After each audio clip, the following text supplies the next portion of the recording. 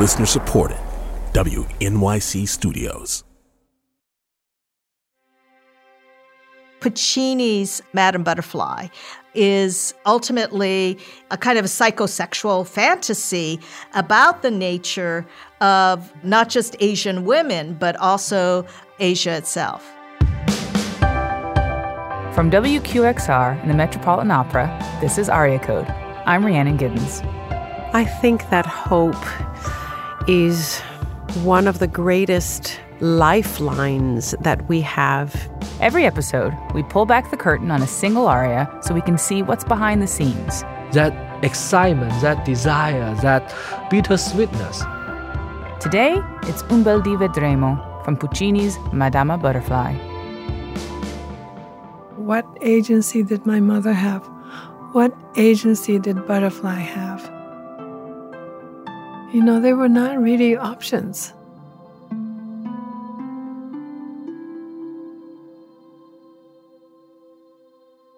Well, the story of Madame Butterfly, has always reminded me of something that my mom used to say when I was young.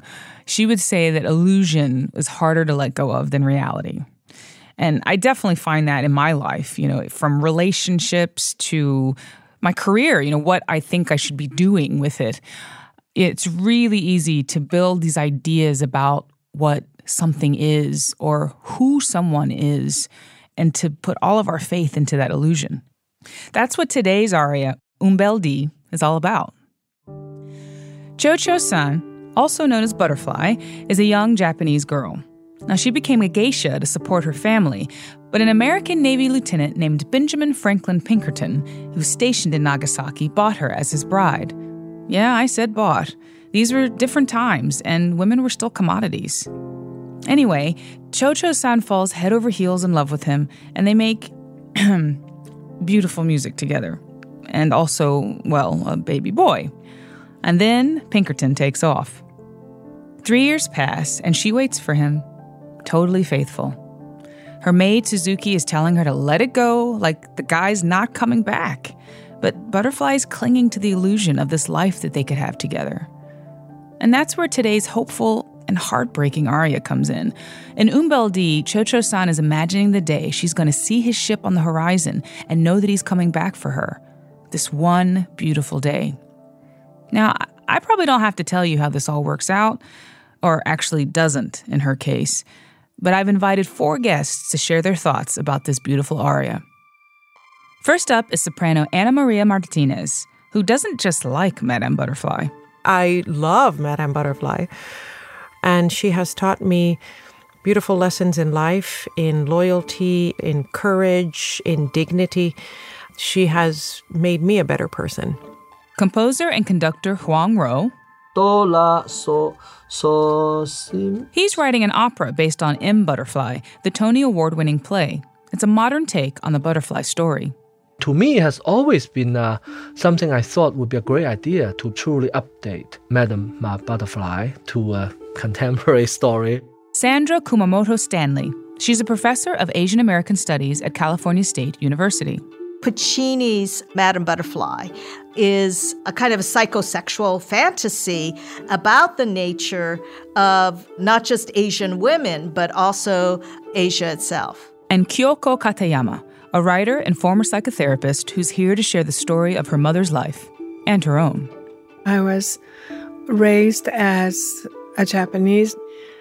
On the other hand, I was also seen as a foreigner because my father was an American GI. And now, let's get into it. Un bel dì from Puccini's Madama Butterfly. I see Puccini's Madame Butterfly as a story of someone who's dreaming of a life that she wants and yearns for. Cho-Cho-san is practically a child when we meet her in Act 1. She is a geisha who has left the geisha house to marry her American husband. She was bought by Pinkerton to be his wife. She sees this as much more than a transactional relationship. But in his eyes, this marriage is not for eternity. He calls Butterfly a plaything. He's going to enjoy his time in Japan and then essentially leave Madame Butterfly. Puccini's opera came out in the early 20th century. The Japanese were building up their military might up until World War II.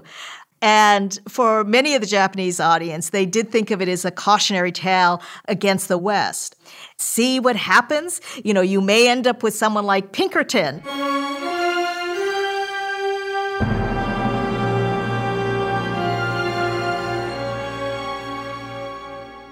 The war was going on, and my mother lived in an old part of Tokyo. And one night, the U.S. dropped 2,000 tons of incendiary bombs. Almost 800,000 died in just one night. And my mother's family was one of the victims. So they just went through this trauma, and they're just really struggling to find some kind of stability and hope for the future. And eventually they found a tiny apartment near part of Tokyo, Nakano Station, which kind of became a famous station for me because my mother told me that she met my birth father at Nakano Station.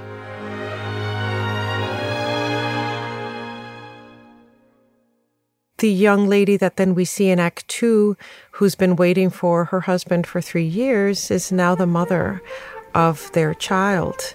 She's 18 at this moment, and she's gone through so much, but there's still an innocence about her. She has experienced hardship of family and life without her husband being home, and the practical things. Where is the next meal coming from? Things like that. But she's motivated by this dream that she has and willing to sacrifice for that. So my mother would meet this GI, American soldier, at Nakano Station often. And one day there was money somebody dropped on the platform. At the same time, they tried to reach for the money and bumped their head. That began their conversation.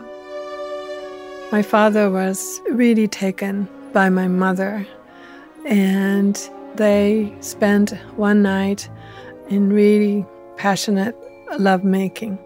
And later, my mother was left, abandoned, pregnant, nowhere to go.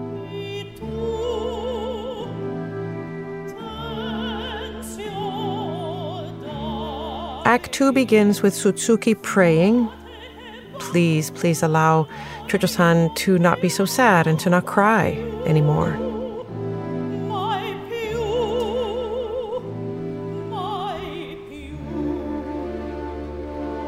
They have a very close bond, Sutsuki and Chocho-san, much like Sutsuki being an almost maternal figure, but also sister and best friend.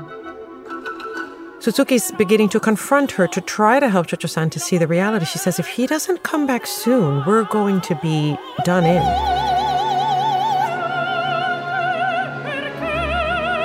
Then she starts weeping, and Chocho-san says, but why? Why are you weeping? You have such little faith.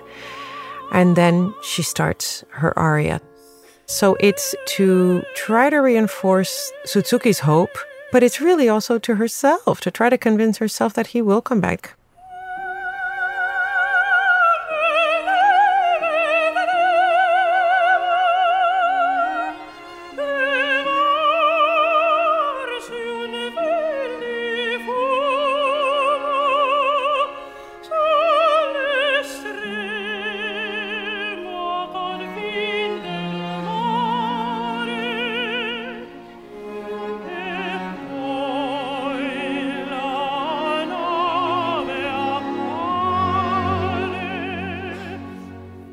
Here we have sort of this yearning of Madame Butterfly, a yearning that will not be fulfilled in the way that she imagines it to be.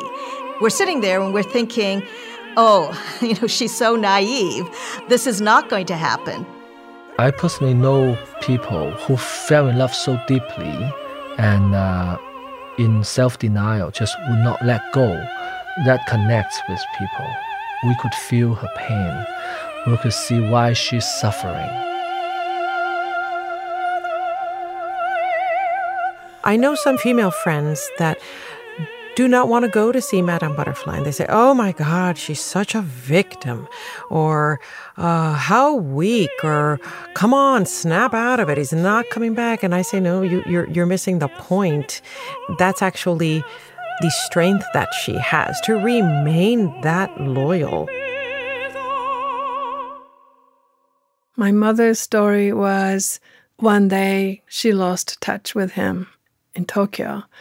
And she went through a great effort to find out where he was. And finally, she found out that he was transferred to a station near Yokohama, which is the main port.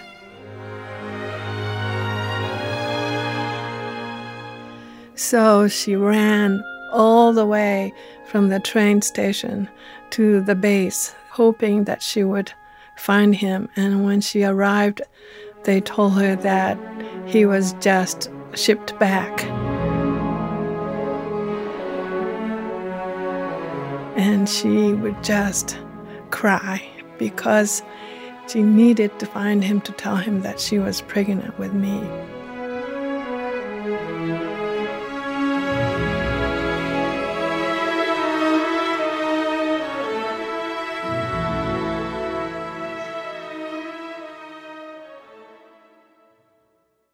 First part of this aria is just a big descending motion.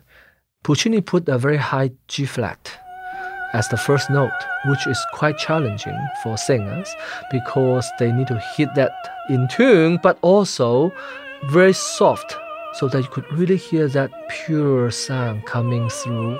Which really emphasizes her youthfulness, her hope. Hardly anything is happening in the orchestra. And that choice by Puccini is perfect.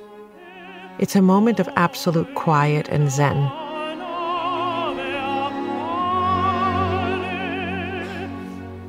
She is zooming in to what she sees, the landscape, the harbor, and then little by little she sees the ship. So in a way, you are drawn by her and following her vision and journey into this world where she's imagining her husband coming back, and that excitement, that desire, that in a way also bittersweetness.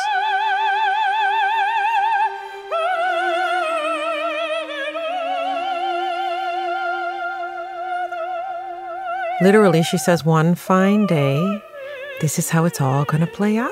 And he's going to arrive in his ship, and we will hear that cannon sound, and this man will appear in the distance just like a dot so far away you can barely see him. She sort of imagines even how she's going to be interacting with him, how she's going to tease him, and that ultimately that he then will return and it will be that beautiful or fine day.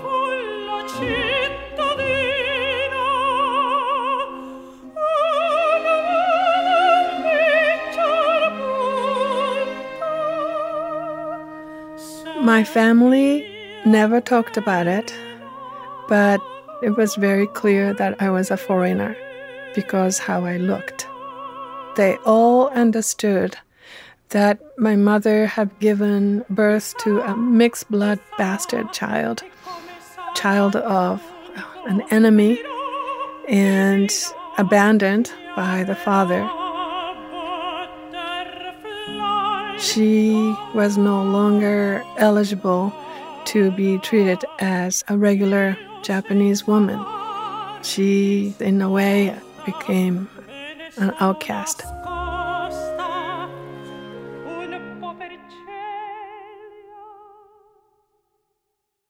There's actually a term for mixed-race children, which is the dust of life. They're often seen as marginalized. So there's a real challenge because the question is not just of identities that are crossing over racial lines, but it's also sort of a social narrative of why do we have this child in this world? How did this child, in fact, come to be? Is the story a legitimate or illegitimate story?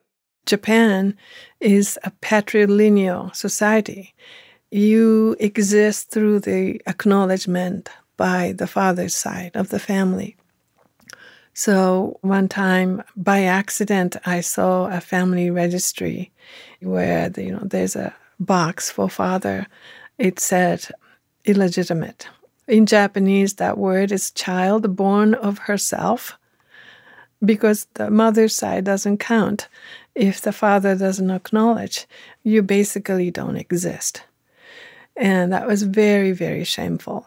And I secretly held on to this hope that one day this man from America, from a powerful country, rich country, recognize me and everything will be okay.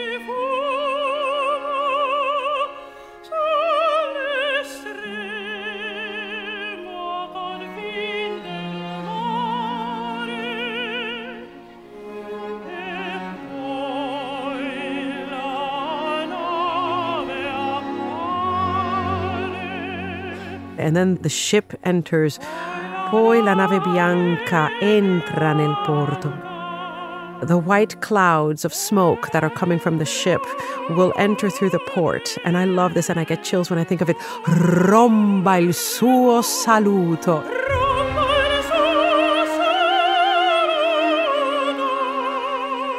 I think Puccini has a natural gift for melody, but more than that, he could really use the voice to create drama. And he knows when to take time and when to push forward. And he was able to use the orchestra as a very important component to help to transition things. She says, so this man, who will it be? Who will it be? And what will he say?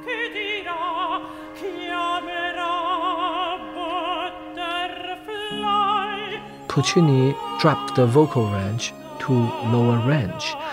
Here, the soprano doesn't need to scream or doesn't need to sing heroically, so that it becomes more intimate, more speaking-like. It's storytelling, beautiful, vulnerable storytelling. My mother met an American man and she married him. So I came to the U.S. I was completely unprepared. I knew America by the Father Knows Best TV show, Superman, all in Japanese dubbed. I really didn't know how things were so different culturally. So it was very, very difficult. And in the midst of all that, the fire, the longing to find my father kept going. So yeah, I looked. Decades passed, and it seemed like impossible. One time I was invited to be on a panel of people from different cultural background. And another panelist who heard my story said, "Let me find him." And I said, "Are you kidding? It's not possible." About 3 weeks later, he called me and he said, "I found your dad." And he gave me his phone number. And I didn't know what to do. Finally, after I let go of ever finding him, he was found.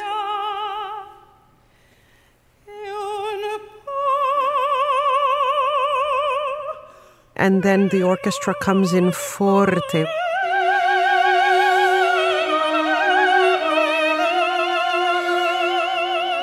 And you can see all of the effort that Cho-Cho-san makes on a daily basis to keep her emotions contained. I think in order to not lose it, to not let her nerves overtake her. The opening is reprised again, with more emotion and more weight in the orchestra as well, to show the dramatic importance of this moment. First, she's envisioning him at afar. And then when that melodic phrase comes back, she's envisioning him already there. She can almost see him and feel him in front of her.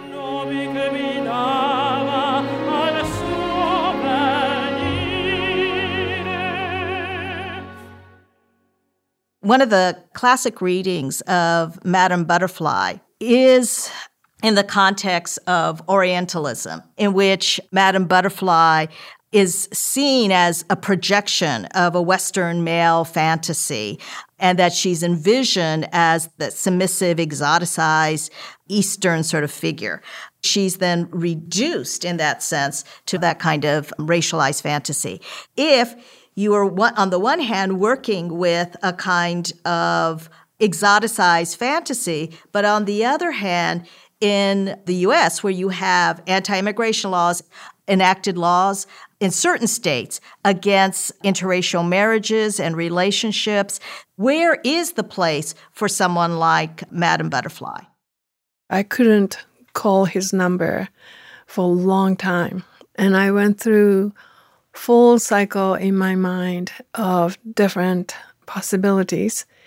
And when I finally arrived at a place that no matter what he's going to say, including the possibility of him utterly rejecting me and telling me he has nothing to do with me, I decided, okay, I'll call him, find out.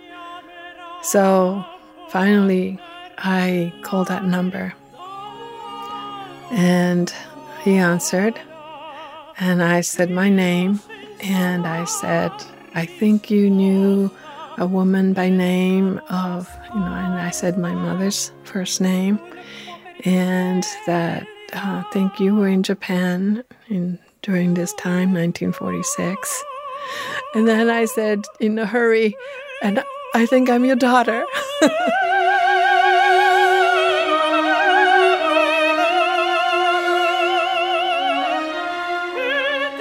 And he said, I welcome you into my heart. And it just broke me down. So that was a beginning of getting to know my birth father.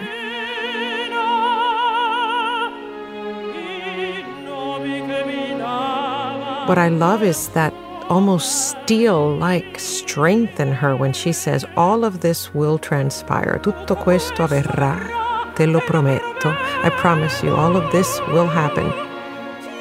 It ends in that climactic high note, the B flat, which is so beautiful, where she says, you, Sutsuki, can hold on to your doubts, but I wait for him.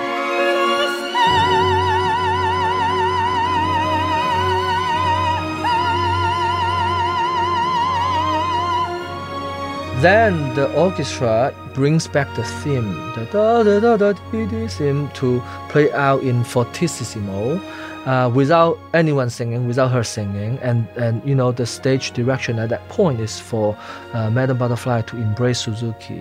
Two of them are embraced with emotion. Puccini successfully give us a suspense. It's not an aria just hopeless, it's an aria has hope, but we don't know where that hope will lead us. I think that hope is one of the greatest and strongest lifelines that we have. And I think that the greatest amount of growth, inner growth, happens during the periods of tremendous hope.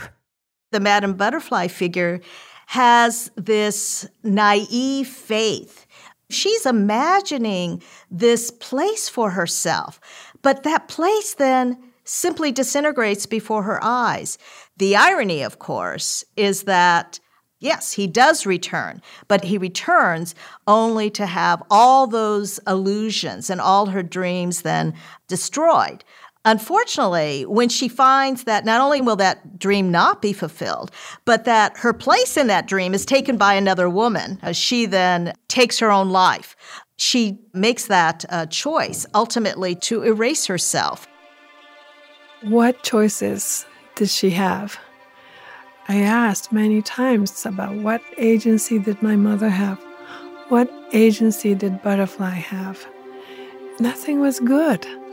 There were not really options. And given the limited choice she had, that single faith that he will come back, is that stupidity or is that courage? Who knew? Who knew? And what resources did she have to overcome these excruciating pain? I feel really, really sad for her. I feel pain for my mother. And actually, that's one of the reasons that I agreed to speak with you, because I wanted to give my mother some voice that she didn't have. I had to wait 70 years to do that. That was writer Kyoko Katayama, soprano Anna Maria Martinez, composer Huang Ro, and Professor Sandra Kumamoto-Stanley decoding Un bel dì vedremo from Puccini's Madama Butterfly. You'll hear Anna Maria Martinez sing the whole thing after the break. Carnegie Hall is one of the most famous concert venues in the world. The first time I walked on the stage, I felt like my feet were moving, but they were not touching the floor. Join us for If This Hall Could Talk, a new podcast that explores the history of this iconic landmark through the unique items in its archives. I'm your host, Jessica Vosk, and together we'll explore how the past shaped the culture we live in today. Listen to If This Hall Could Talk wherever you get podcasts. And now here's Anna Maria Martinez singing Un bel dì on stage at the Metropolitan Opera.